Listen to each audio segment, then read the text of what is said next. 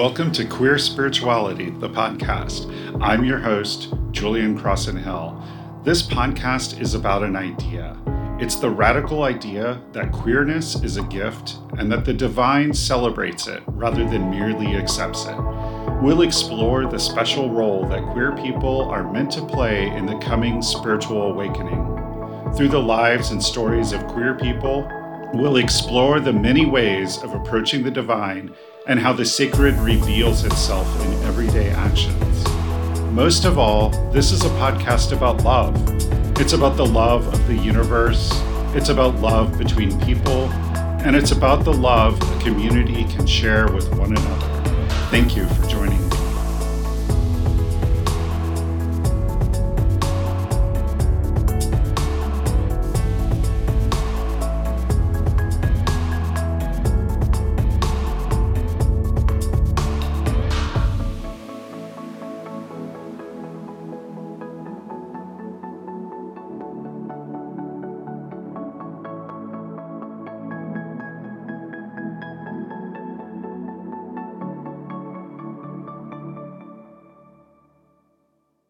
Hi, and welcome to Queer Spirituality, the podcast. I'm your host, Julian Crossan Hill, and today I have with me a very special guest, David Wood.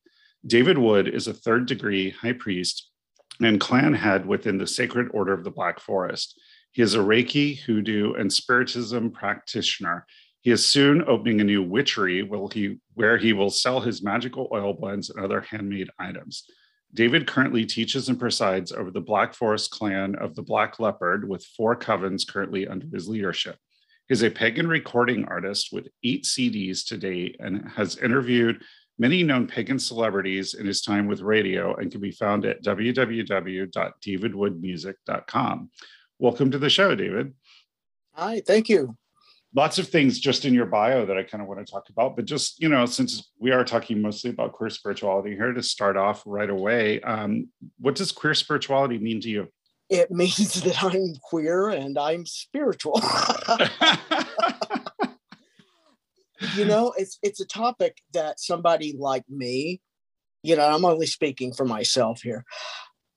I don't really put that much stock into it because I am who I am, and within the spiritual groups that I'm drawn to, I've always been welcome and accepted. So I've never really taken a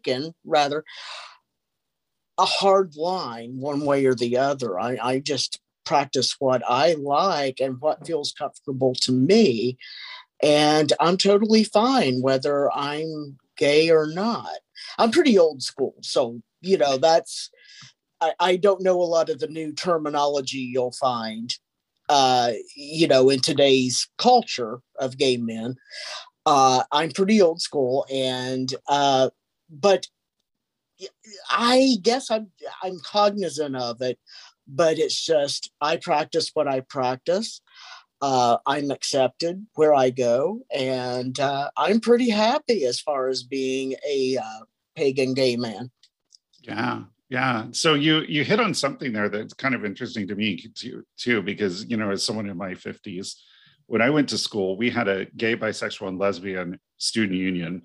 And, now there's so much more included in that. We've got queer, we've got trans, we've got non-binary, asexual, we've got all these different labels. And so I'm glad to hear someone else sometimes has a little trouble keeping up with it, or just is sort of like, okay, I'm still learning these terms, because, as much as I try to educate myself and make sure that I'm showing respect to people and all of that, it's a lot to keep up with. It is. And it's great. I mean, I celebrate it with everybody. However, it wasn't that way when you and I were growing up and becoming an adult very early. Right. Yeah, absolutely. And that's what I think it's really positive that we have those, because for us, you had to fit into one of, you were straight, you were gay, you were bi, or you were lesbian, and there wasn't really any other spectrum. Right. Yeah. Yeah. Wow. So what's it been like being queer in the music industry? Oh boy. That's a double-edged sword right there.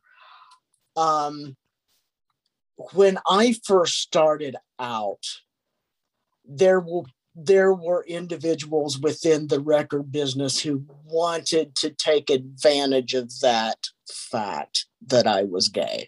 Mm-hmm. It wasn't that they were gay, or not that I thought of back then. They wanted to take advantage merely for the sake of power. Mm-hmm. And put you in a spot that you've always heard of the Me Too movement and stuff like that. Gay men have the Me Too movement as well. And things did happen. People did force themselves on me. And then there were other times where, I'll be honest, I took action and tried to use that to get myself places as well. So I can't really blame, if that makes sense. There were times when things happened that I did not want to happen and damaged me very badly. However, did I seek out to do things like that as well for my own benefit? Yes, I did. Yeah. And so that's what being gay in the music business is sort of like, before there really was a pagan music industry, so to speak. Right. Because I know you started more in mainstream music and then transitioned into pagan. Yeah. Yes. Okay. So what's sort of the biggest challenges being a queer pagan recording artist? I've not had any. Wow. That's great. That's wonderful, because it really happened at a later time than when my striving for the regular music business started. Okay. So we're talking. I came from Kentucky, a small little town back, and I got started in the music business as to what I wanted. Back probably late 80s, early 90s. Wow. And went everywhere. And that's when, of course, what I just mentioned, the trouble started, wow. It's just been some time. I'm sitting here taken aback a little bit because I'm like, wow, that was a long time ago. And things have most definitely changed. I'm going to say for the better. But I mean, Michael Lloyd, if I can bring him up, he was talking about in his book, Bowl of Heaven, about how gay men were not treated well in the craft. Right. And I've never had that experience. I was always accepted because I think I started in the craft as far as a tradition goes in 1997. I was solitary before then, as of 1987. So I've never really had the problems that some people have had in the craft being gay. Great. That's wonderful. I mean, I haven't experienced it myself. And, I've even been in some of the ceremonial magic orders, but I know a lot of people have even experienced that in the OTO and some of the other groups as well. That's what I've heard. Yes. Yeah. Even recently, which is really kind of surprising. So you mentioned that you grew up in a small town of Kentucky. So, obviously coming out is somewhat of an easier process for kids today than it was for our generation. So what was it like coming of age as a queer person in a small town? I didn't know. I think I had a big lustful attraction to Billy Idol back in the day. I would sit and play his albums and look at the posters and sigh, and I really didn't get it then until I met my first partner, who happened to be a radio DJ. That was not strive for, but a very popular radio DJ in my little town. And he was most definitely gay, as it turns out. He was following me at the same time I was following him. And there you go. I got a lot of advice there and a lot of, things like that. I think he may have hooked me up with some people, not in a bad way, but with some people who were looking for new artists. et cetera, et cetera, et cetera. And then I ended up leaving Kentucky right around 1990, 89, 90.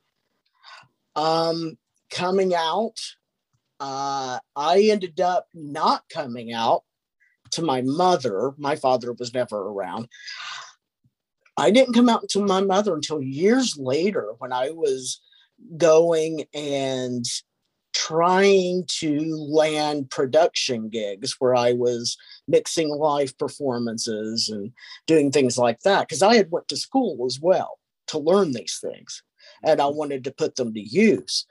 And there was that, plus trying to get back to Kentucky to see the first partner. And it just, that was not working. That was me living a very young, youthful dream of thinking I could keep a partner forever, during that type of thing. And that didn't work out. So I was emotionally messed up over that. And my mother was like, "Are you on drugs?" That was the first thing she asked me. I rarely drank at that point. And I said, "No, why would you ask me that?" She's like, "Things aren't right. You're not right. You're emotional. You don't, you're upset all the time. And I thought you were doing good." And during this whole conversation, I ended up telling her, "Look, Ted and I are not just friends. You've walked in on us before, for crying out loud, and you've said nothing, and I'm gay." And there it is. And she cried. "Well, there go the grandchildren." That's the only thing she said. So she's gotten used to it now, and there's no problem whatsoever. Great. That's wonderful. A lot of people experience so much bullying because it seems like all the other kids knew before they were. So, right. My mother's always loved me. I'm very thankful of that. She's never been overtly religious in any way whatsoever. So, yeah, that's really helpful when you have supportive parents. My mother had no issue when I came out either, so she was very accepting. But I did get bullied a lot in school, like from a very young age. Like before I had any idea what queer was, I was getting bullied and called faggot and things like that in school. Yes. Every single day I would have it. And if I was trying to date a girl just to save face or what have you, I would get bullied because they were jealous. It was one way or the other. And finally, before I did leave Kentucky, here came a truck full of guys as I was going into a post office. And I was trying to make that decision. Do I stay here with this my first partner, or do I leave and try to do something, that I really want to do?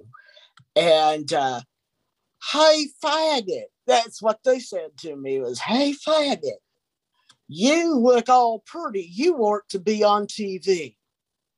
And I stopped dead in my tracks. And I turned around, looked at him, and I said, "Thank you. That's exactly what I'm going to do." And I left. I did. I started making arrangements and all that, and I took off. That's great. That's a wonderful story. Great to see a bully actually like validating what we want to do with our lives. Right. It was the strangest thing in the world to just stop in your tracks. And I did. It's, I wouldn't over exaggerate. I was just like, there's my sign. Yeah, definitely. So in terms of your spirituality, you just kind of are primarily involved in the craft, and you don't really like think about it as queer spirituality other than the fact that you identify as queer, but otherwise it's just regular Wicca, and you're just kind of practicing with a group of whoever. It doesn't matter if they're straight, gay, bi, whatever. So right. However, I realize that it's not different for me than it is for a lot of other people who've experienced bad things or what have you. Quote Michael Lloyd's book again. And it's just like when I was reading that, I thought, wow, Gardner, who people praise and thank for the craft every day, he did not appreciate gay men at all. No, not the time of day. Not the time of day. And I'm part Gardnerian. So Go figure, hey, Gardner. Right. So does, in terms of your experience of the divine, like being queer, do you find a stronger affinity for the god or the goddess or a particular concept of the divine? It was always equal for me, and I see more of an all, similar to the Kabbalion. Yep. As an all rather than a primary focused Lord and Lady, if you will. Yeah. I do take on Hecate and the Morrigan, and I also deal with Pan, and depending on the mood you're in, but I understand deep down and underneath that it's all one. There is one force flowing through all living things, and it's which aspect of the jewel you choose to pick that day or are looking at. So in a nutshell, that's, to me, that's what it is. Mm-hmm. Yeah, absolutely. Sort of a Buddhist, like everything's kind of all one. And, there's a lot of traditions that look at that. And, the whole thing is about the illusion of separateness, that we have this illusion that we're all separate when we're all really one. Correct. Yeah. Correct. Yeah. It is, I will say to you, and I don't know if this was a after marijuana thing or what have you, but it truly is an illusion. Mm-hmm. It truly is. Yeah, absolutely. Yeah. I mean, I'm a human design specialist, and we even teach that in human design, the magnetic monopole in your design, like, creates the illusion of separation by holding, like, your design and your personality crystal together. By holding your consciousness in your form, it, like, creates that illusion. So yeah, pretty cool. So what's your relationship like with the queer community? Oh boy. Well, I'm a little bit older. I'm 52, going to be 53 this year. And it used to be all the time. It was all the time, every day and night, being in the queer community. I trying to be a artist, recording artist, and sort of, if you will, quote, quote, star myself. I didn't fit in with the gay choir type things in the city I'm in.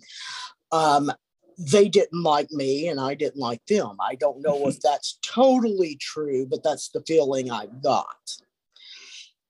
I always did what I wanted to do. And this community, I hear gay men talk about it and then treasure it at the same time. It can be good if you are in the mindset to take it to a positive and good place. I was not.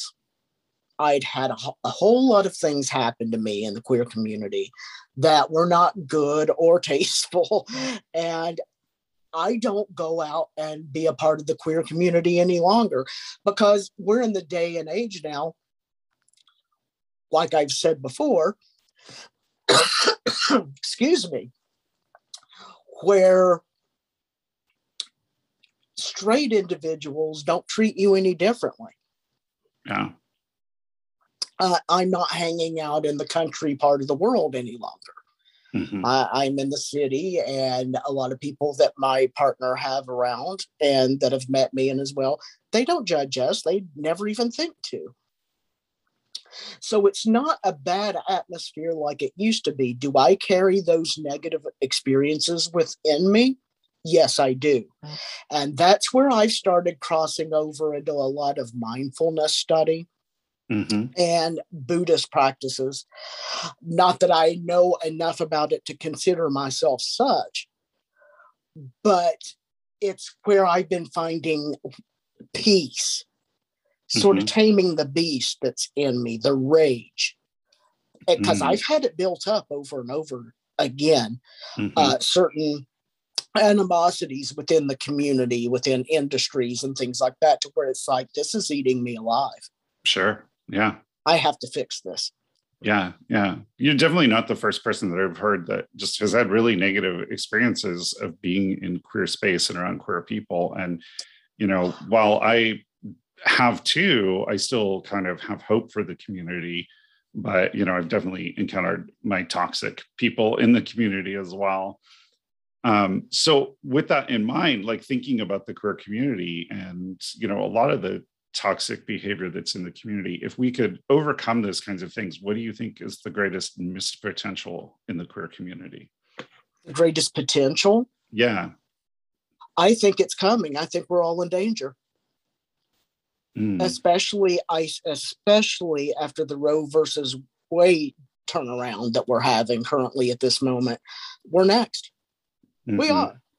And I think a lot of people that really don't know, like Julian, like between you and I, we had to fight back in our day. We thought we had it good then too, though.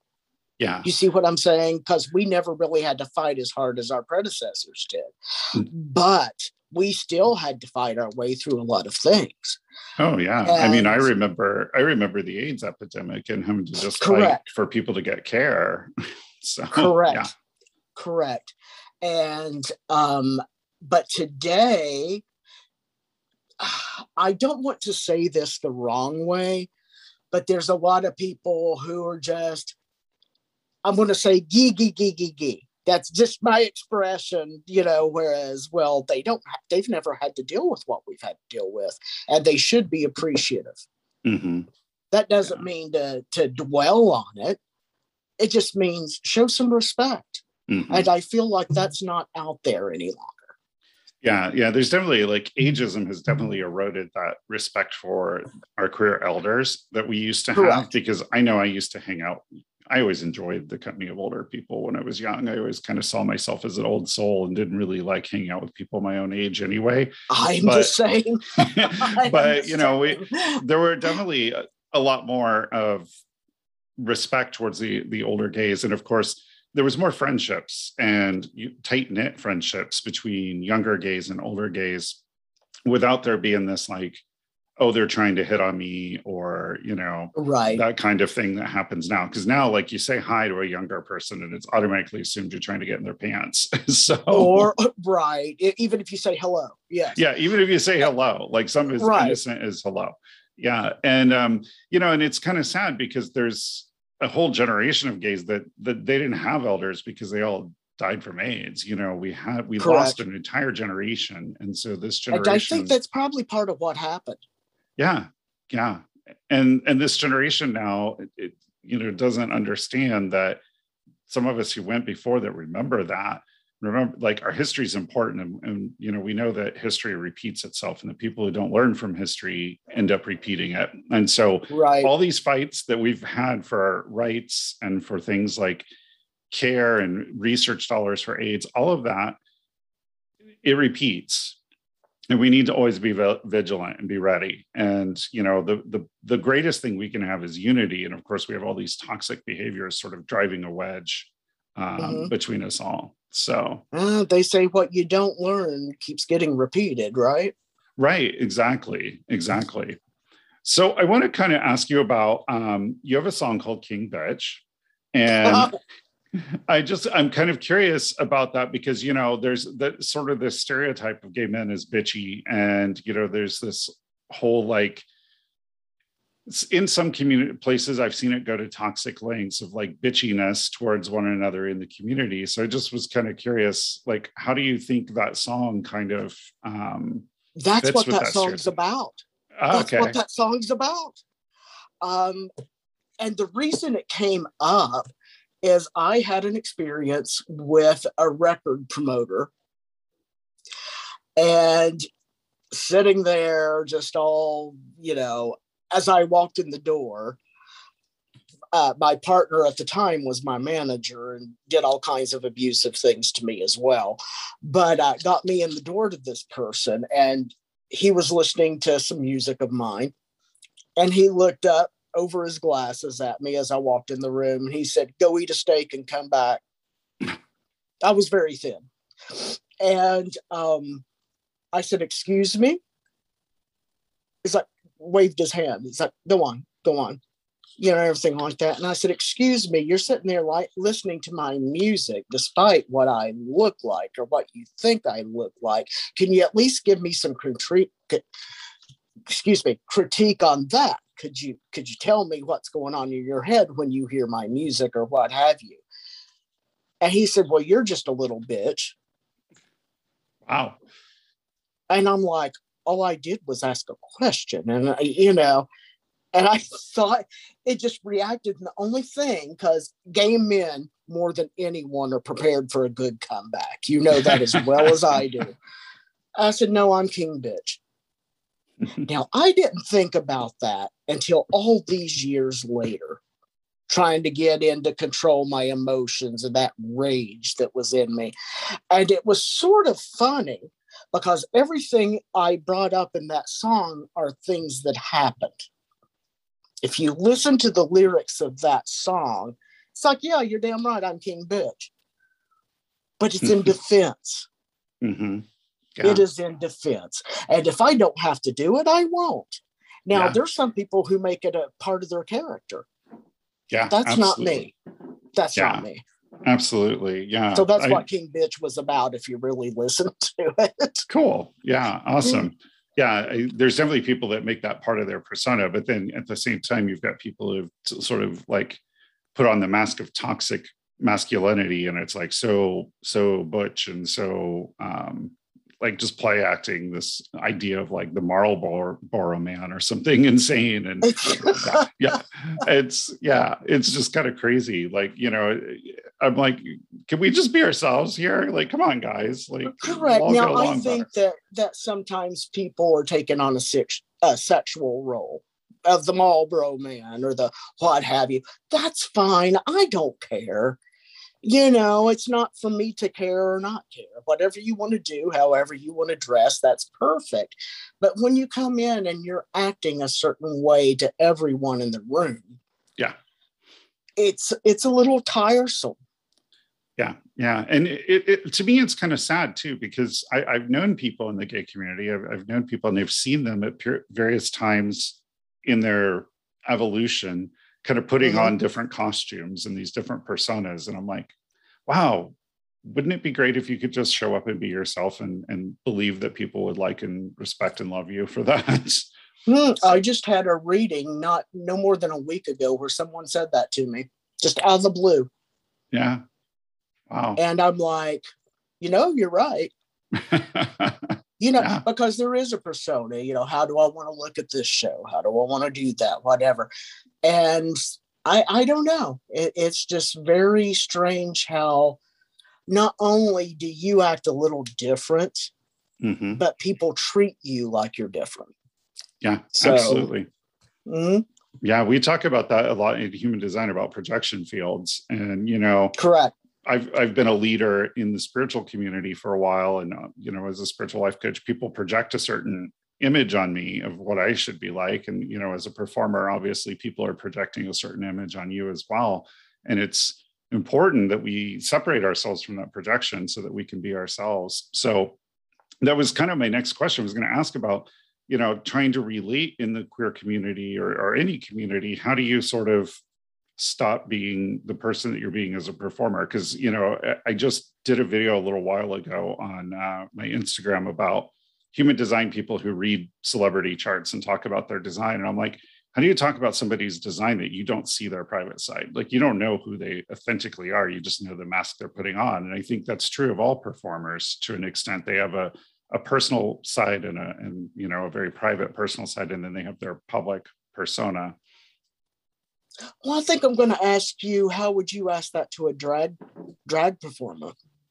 Oh, that's, I hadn't thought about that, but yeah, there's definitely like, how does a drag performer, next time I talk to a drag performer, I'm going to ask them, how do you like, right? How do you hang that up in the closet? I think we're all sort of the same in a lot of ways, because, when you put on that dress and the wig, you're no different than I getting up and singing a song or whatever. It just depends on how far I want. You know what? Performing can be an escape. You do get to be that David Wood or that, RuPaul, for the lack of a better name that pops into my head, or what have you. You get to be that person for a few hours. Mm. And then you get to take off that and go and be yourself in every day where most people don't even know you. I've not achieved mainstream levels of success as I always wanted. I tend to think now at this day and time that I wouldn't be able to handle it. Mm-hmm. And my mother even sat me down and talked to me about that years and years ago. She said, "You're starting to go places. Mm-hmm. Do you realize that?" And I said, "Well, it's what I've always wanted." She's like, "You better be prepared. You're not going to be able to go to the store and pick up this or pick up that. You're not going to be able to go through a drive-through and get a burger or what have you. You're just not." Mm-hmm. And she sat me down and warned me that years ago, and I sort of poo-pooed it, Uh-huh. Yeah. And thinking about it and you just asking that, I'm just sort of like, people do see what they want to see within you. Mm-hmm. People who want to see that king bitch or that bitchy person want to see that. Yeah. Until you react because you're so tired of them going on about it or treating you a different way or whatever, that you end up being that person they want to see. Mm-hmm. Yeah. Does that make sense at all? Yeah, it does. I was going to ask, like, is it hard to stop being the performer and being like the real David Wood? It's not for me, because I know who I really am now at this age. Mm-hmm. However, being younger, it was difficult because I wanted everybody to know what I did and who I was. Yeah. And that was something I had worked so hard for. Yeah. Worked so hard to the point that personality does take over. Mm-hmm. And you end up hurt by the end of the night because you've not been accepted like somebody else would say, "Hey, come over and talk to us." Mm-hmm. Or, "Hey, come over and do this." You are different, so they exclude you. Mm-hmm. Yeah. It's true. And that does hurt. Yeah, absolutely. Yeah. Mm-hmm. Yeah.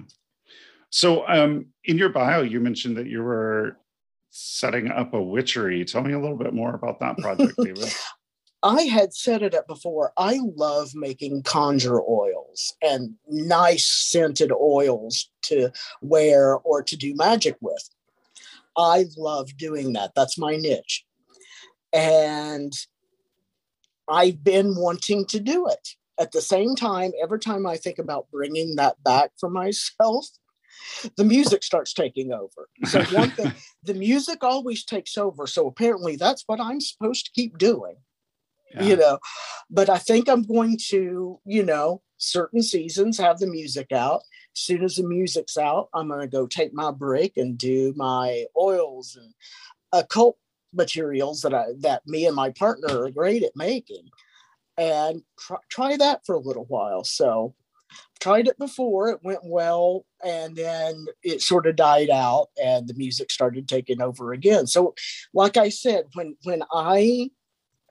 you sort of make an oath with the gods when you want to be something you've always desired since you were a child. Mm-hmm.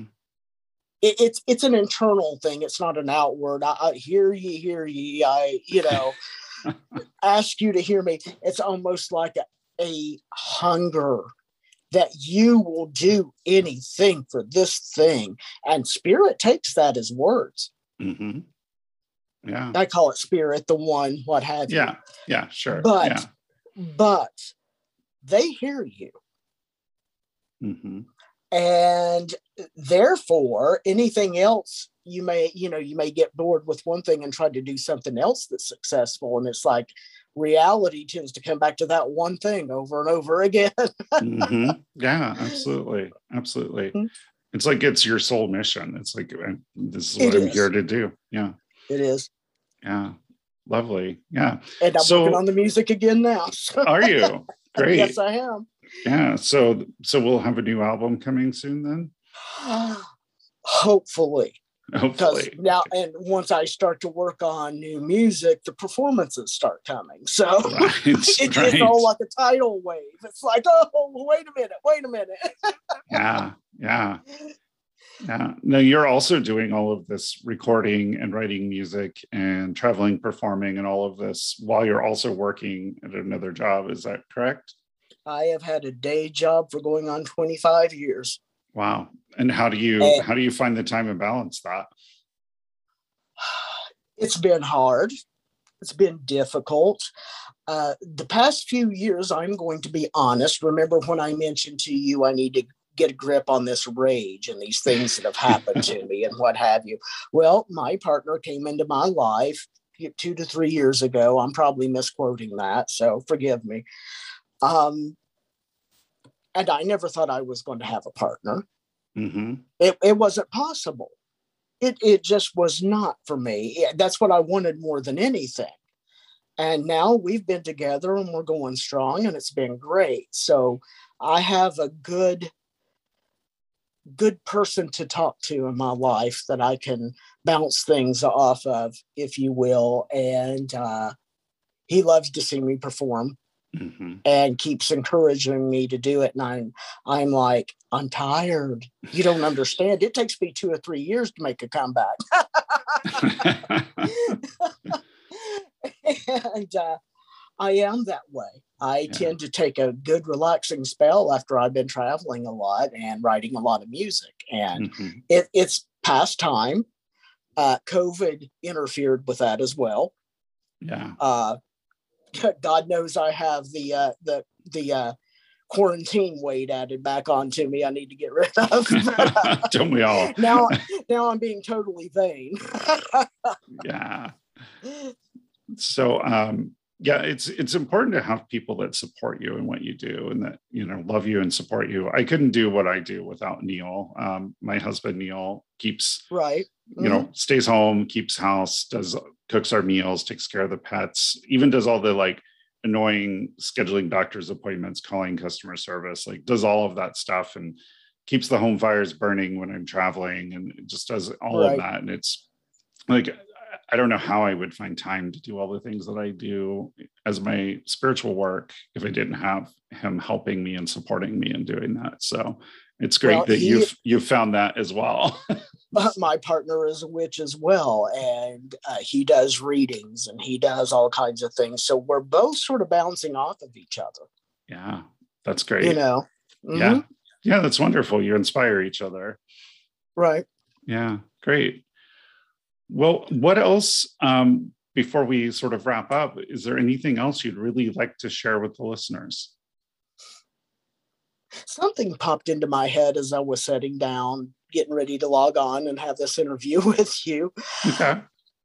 And you're talking about different, you had mentioned at the beginning of the program here about how do I see the community or how do I reflect off. And I didn't know a lot. I'm old school and I don't know a lot about the new terminology and what have you, the new titles and things like that. It reminded me that I used to do all the makeup, like Duran Duran, and do great heavy eyeliner and all that when I would do photos and appearances and stuff. And I'm like, today they would call that cisgendered. Mm-hmm. I didn't have that back then. Yeah. Yeah, and I don't think I would use the phrase cisgendered for myself today because it's a totally different perspective, I think. I think you mean non-binary because cisgender just means that your gender is the same as your sex that you were born. Okay, well, see, I don't know. There you go, prime example. So don't be, I just now got the transgendered terminology and stuff down, and I love transgendered friends that I've met and that I'm friends with and what have you, but I didn't understand some of the terminology, not as being that way or what have you, but just not understanding what I should say, what I shouldn't say, and blah blah blah. And there is a perfect example. Yeah. Well, the transgender thing is interesting because I've had to kind of educate myself a lot on it as well, because it was so much harder for people to be transgendered when we grew up. And fortunately, it's still very difficult to be trans in today's world, and particularly trans women are murdered at an alarming rate. But we have removed a lot of the obstacles. We just have a lot more work to do. And it's sad that sometimes certain parts of the queer community don't want to, now that they've gotten their thing, they've gotten gay marriage, they aren't as interested in continuing to work for the rest of the community to have equality. So, well, I see the other side of that as well, because now that everybody doesn't have to try to fight all the time, they have more time to focus on, let's talk about you. What makes you the way you are? What does transgender involve? There's more time to learn than it is to protect yourself every day of the week. Yeah, I hadn't thought about it that way. That's a great perspective. Yeah, great. Anything else you want to say as final comments? Well, I'll give myself a shameless plug. Go listen to my music, see my videos, what have you, at davidwoodmusic.com. It's only wood, no S. You only need wood. Okay. So it's davidwoodmusic.com. And thank you for having me. Yeah, thanks for coming on. And you're on Spotify as well, I believe, right? I am everywhere you download or stream music. Thank you for being on the show, David. Everyone, that was David Wood, and go see him perform, go download and listen to his music. Again, you can find him at www.davidwoodmusic.com.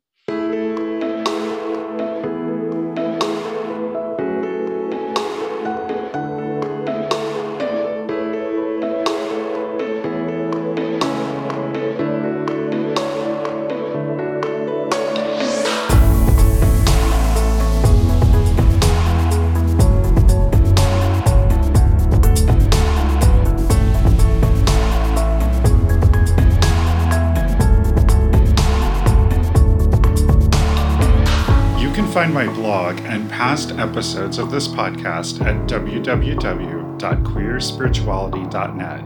That's www.queerspirituality.net. Let me know what you think on Instagram at queer_spirituality, or continue the discussion with like-minded people in the Queer Spirituality Facebook group. You can find it linked from the Queer Spirituality Facebook page or on the homepage of the Queer Spirituality website. Bright blessings.